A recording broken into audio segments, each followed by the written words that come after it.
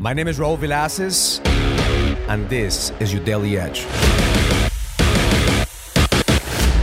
This is your Daily Edge. Had a meeting with one of my team members in the media department yesterday, and he quit. He said, Raul, I was working on a side project the past month, and it's taking off, and I realized I don't have the time or the energy to focus on all the projects that we have together, so I'm going to have to quit. I looked at him and I said, man, thank you. I appreciate you. Thank you for all you've done, and I honor you for living your truth. Because the reality is that he saved me tons of fucking time. And I felt that his connection and his energy wasn't all in our projects. So we had to have this conversation. And I'm glad that he actually didn't bend. And he actually honored his truth. And he fulfilled his truth by being real and having to make a decision that sometimes is hard to make. So wish him the best. And I told him, listen, whatever you need, I'm here for you. This doesn't mean that it's the end. If in the future things turn around or things, happen for you or different situations, we still have an open door for you. I went back and I told my team, and some of my team members were pissed. Why? Because we're a tribe. Some of them were like, fuck, I didn't even know that he had a project going on. I didn't know that he was feeling this way. I felt a disconnect, but, he should have come to you. He should have said this. But the reality is that I told him, the moment that your heart is not 100% of what you do, you have to honor your truth and have that policy. The moment that you're not all in on the shit that we're doing, then we have to have that conversation, because I want you to succeed. I want you to have your purpose. I want you to fulfill your destiny, whether it's with me or without me. But I'm never going to hold anybody hostage, because that's not what leaders do. I see in the past, I didn't have that mentality. In the past, I would take it as a betrayal. In the past, I would take it as, how could he do this? In the past, I would take it that as a reflection of my leadership. Are there things that I could learn from this? Absolutely. Could I have done things better? Absolutely. But at the end of the day, I have a vision. I have a fucking mission. And my prayer every single day is that God would take away from my life the people who are not all in on my mission and my vision to fulfill it, and to bring those men that are going to help me, and I could actually help them fulfill their mission. So if I honor that prayer, this is a blessing.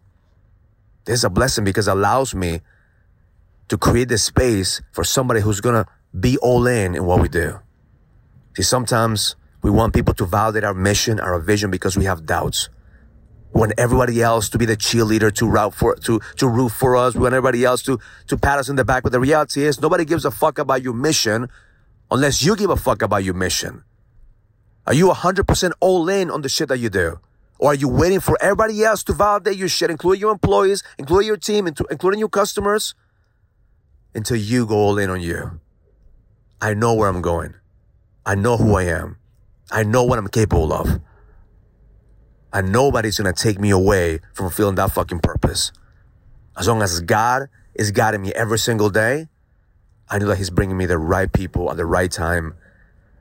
At the same time, I'm creating opportunities for other people to find their gifts, to find their purpose. So when somebody leaves your organization, don't make them wrong. Wish them success. Wish them the best.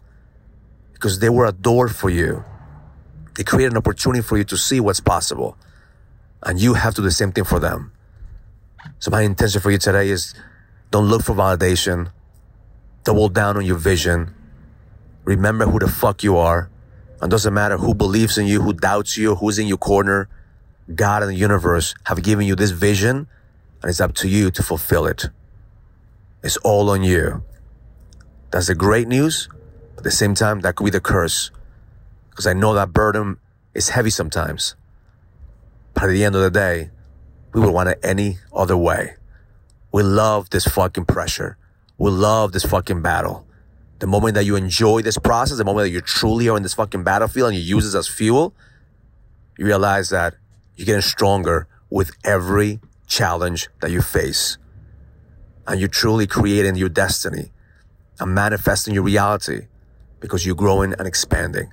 No matter what happens, your vision will become a reality as long as you believe in this shit. As long as every single day you're putting the best effort forward. And as long as every single day you're sharpening your edge with emotional fitness, not making people wrong, not judging them, but realizing that it's all on you. You have the power to make the choice every single day and make that vision into reality. Learn it, live it, experience it. Love life. If you're ready to go to the next level, join the challenge to get your edge back. This is a challenge for businessmen and entrepreneurs that want to find the certainty, the drive, and the passion to be able to go to the next level.